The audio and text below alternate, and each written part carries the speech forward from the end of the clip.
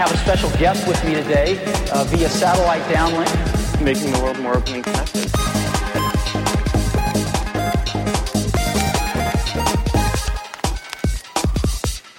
Welcome to the Today in Tech History podcast, where you learn about a few tech-related events that occurred today, September 4th, from history.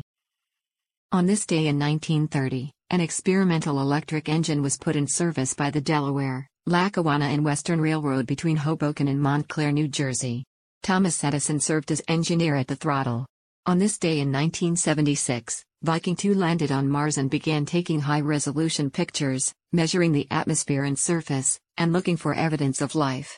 On this day in 1993, Infogear filed an application for a U.S. trademark on iPhone for its communications terminals.